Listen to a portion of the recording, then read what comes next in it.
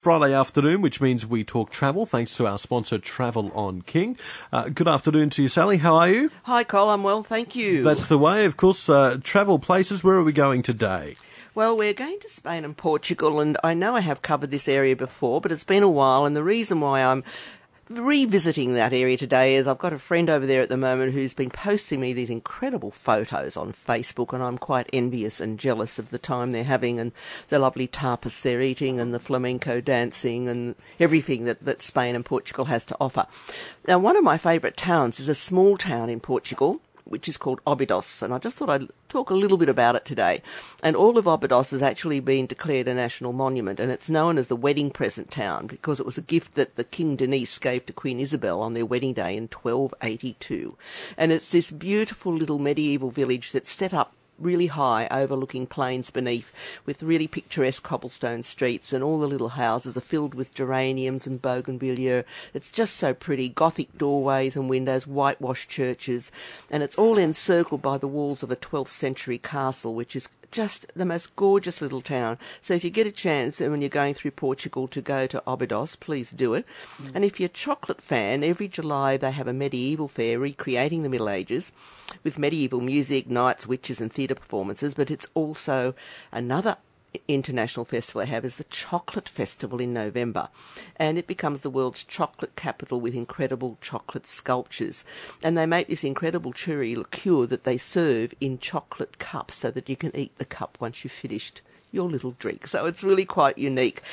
Moving on to Spain. While I'm in Portugal, there's another beautiful town that was like the summer palace for the kings, which is called Sintra, which is just out of Lisbon.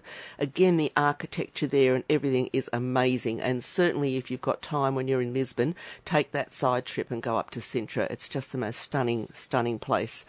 Cordoba. Now, Cordoba is an interesting place because it's got this incredible mosque called the Mesquita Mosque, which dates back to the 10th century.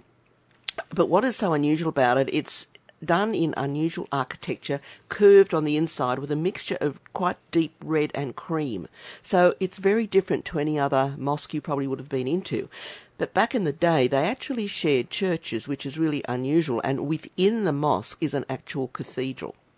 So it's interesting how religion back then was getting on a little bit better than they do now.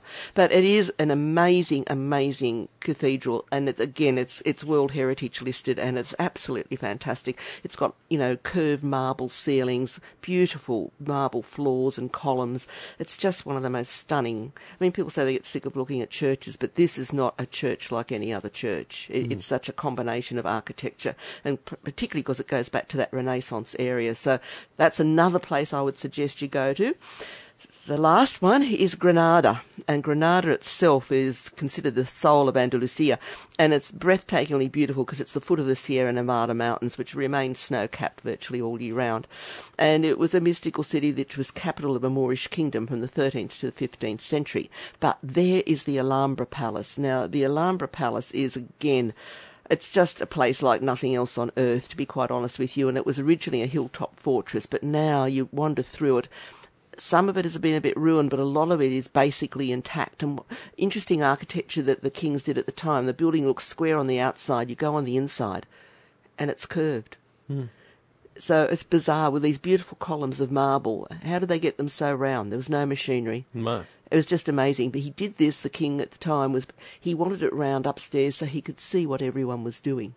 Smart. So he had a circular building on the inside and a square building on the outside. But the fountains, the flowers, the orchards, again, it's perched up high as they often did so they could see if there was anyone attacking, and they were like a fortress as well.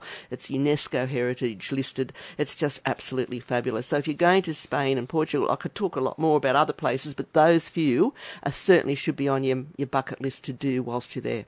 Today, Sal, of course, talking about Spain and food, one of my favourite things. Oh, well, food is, when you travel, I think it is one of the favourite things that you like to enjoy is the cuisines of all these different countries. And why I thought, again, I'd talk a little bit about food. I was talking to one of my friends who, one of the things she found was difficult when ordering food in Spain. There was not much English spoken, and they were just pointing at things on the menu and hoped that was all right.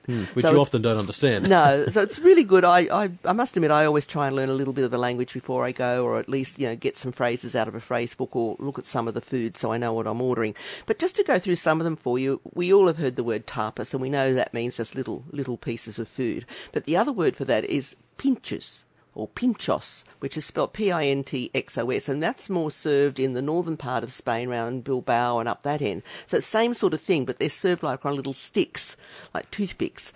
You've got your paella, of course, which everyone knows what that is, and then they've got also what they call cocido, and it's a famous stew from Madrid that's been around for years. The other one you'll see commonly on the menu is bacalao, which is salted cod, butafara, which is a blood sausage, churros, which is the wonderful Spanish donut that can be either knotted or quite long and thick, and you have it with this big cup of hot chocolate. It's to die for, and your cholesterol goes up about 100%, but, it's still fantastic. Then you've got cochinillo, which is suckling pig, gazpacho, which is that cold vegetable soup that's served quite often, jamon iberico, which is basically like the equivalent of your Italian prosciutto, but it's done a little bit differently, cured and air-dried, and it's served, a whole piece of this, like it would have been the leg of the pig, is always on the bars, and they just carve it fresh off for you. It's just, eating over there is incredible.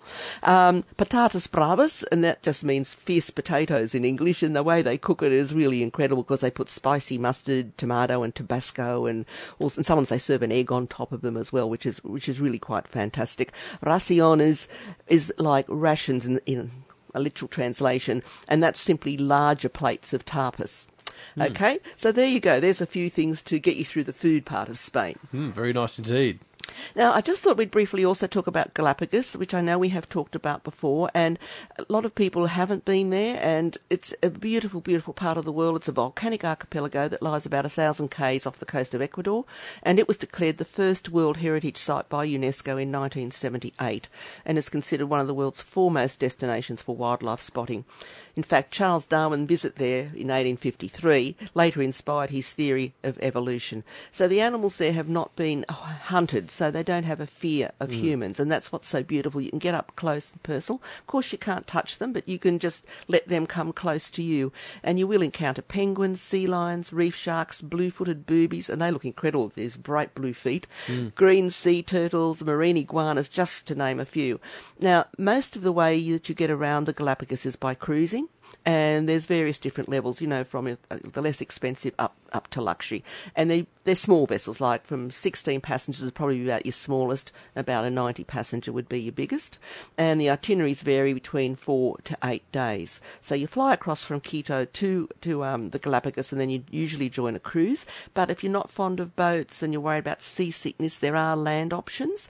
4 islands in the Galapagos do have hotels on them, so you could stay in one or multiple hotels and hop to the other islands and day trips, which would be good. And there's also a new Galapagos safari camp, so you can do a bit of glamping. It's got stylish tented camps in the middle of the jungle, which are quite exceptional. So, as I said, snorkeling, everyone just wants to go snorkeling. You'll have seals swimming with you, you'll have penguins swimming with you. It's just one of those remarkable natural places that should be again on everyone's bucket list if they can do it before they shed their mortal coil, because it is a very unique place on Earth and just quite wonderful. So, yeah, sounds nice. The food sounds very nice. Oh, the food in Spain. Oh, God, you've got to get to Spain and Portugal. This friend at the moment, I'm sick of her posting these things on Facebook. Go away, Tony. Especially churros. Oh, the churros, yes. The first time I saw one of those, my God. And they serve these, like it's not just a cup, it's like a bowl of hot chocolate. Really? Yeah, to dip the churros in. Amazing. Doesn't compare to Australian ones then. No. Now, Sally, some of the hot deals in the marketplace. Yes, well, firstly, I'll mention the Scenic River Cruising. If they've got their pre-release for next year, and it is selling out really, really quickly, unbelievably so, as a matter of fact. So if you want to get hold of that, you've got to book by the end of April, and you've got a range of offers, including fly-free, early payment discount, business class upgrades, etc. But if you're still travelling this year, 2017, they've still got some discounted offers on a selected range of their itineraries, valid till the end of March. Okay. So end of March for this year, end of April to get your early bird discounts for next year. Okay. Now, some other great ones. Now, this is something new that's come in. We've talked about the Hurtigruten coastal route along Norway before, and, of course, a lot of people like to go up there when the Aurora Borealis is happening to get those wonderful northern lights. They've put together a fly cruise package, which I think is absolutely marvellous. Now, this is also valid. There's 2 of them here valid till the 29th of March. One's a classic Norwegian Discovery. It's 14 nights, departing 21 November, because you've got to go into those winter months to get the lights. And that's starting from under 4,200 per person. That's including air from here to Norway and back, and your cruise. So fantastic value for money. You get 3 nights pre-cruise accommodation in Bergen and then a 10-night cruise. The other one's a round trip, and it's on the 19th of October, and it's under $4,300, and you get 2 nights pre-cruise and an 11-night voyage on that one. But 2 really fantastic offers. We have been promoting an Inca Discovery holiday which goes from San Diego down to Santiago, near Valparaiso in South America, so very similar sounding cities. They've actually reduced it. They've just cut out some of the bonuses, and they've reduced the price. So that's valid only until the 16th of March, though now. There's some limited cabins left on that. Return air again into San Diego and out of Santiago, and your cruise going all the way, that 18-night cruise, hugging the Mexican coast and the South American coast. Fabulous. That's under 4,800, which is great. This is another one that does Iceland and Canada. It's a fly cruise. It's valid till the end of March again. Now, this is a little dearer, but you are flying into London, and then you have your night in London, and you're doing a 15-night cruise on the Crown Princess. And that takes you all the way up into Iceland, which would be absolutely fantastic, across the Atlantic, down to St. John's and Halifax in Canada, finishing in New York with 4 nights accommodation in New York. Very nice. Which is lovely. So that's a 20-night itinerary, all up under 6,800. And another extension is the Rocky Mountaineer Stay and Play promotion, where you get $600 per couple in added value when you book one of the Rocky Mountaineer rail journeys. It was due to finish last week. They've now extended it till the end of March. So that is fantastic as well. And briefly, there's a lovely South African itinerary called Affordable Africa, with adventure destinations, 17 days, including airfares ex-Australia. And you're getting 14 breakfasts and dinners. And you go to places like Kruger National Park, Swaziland, Zululand, Durban, Drakensberg, Port Elizabeth, Oudtshoorn, Cape Town. Look, wonderful, wonderful itinerary. And depending on when you travel, but they do start ex-Sydney from under $4,200. That's including your air again and all your travel within South Africa. As always, Cole, lots of good deals out there. Yeah, get the passport ready. Absolutely. Beautiful. Have it all ready to rock and roll. Yes, that's it. All right, well, have a nice weekend. We'll talk to you again next Friday. Thanks, Cole. Not a problem. All right. It is 2NURFM's Talking Travel. Thanks to our sponsor, Travel on King. You can catch all this on a podcast at 2NURFM.com. Thanks for listening to this podcast from 2NURFM at the University of Newcastle.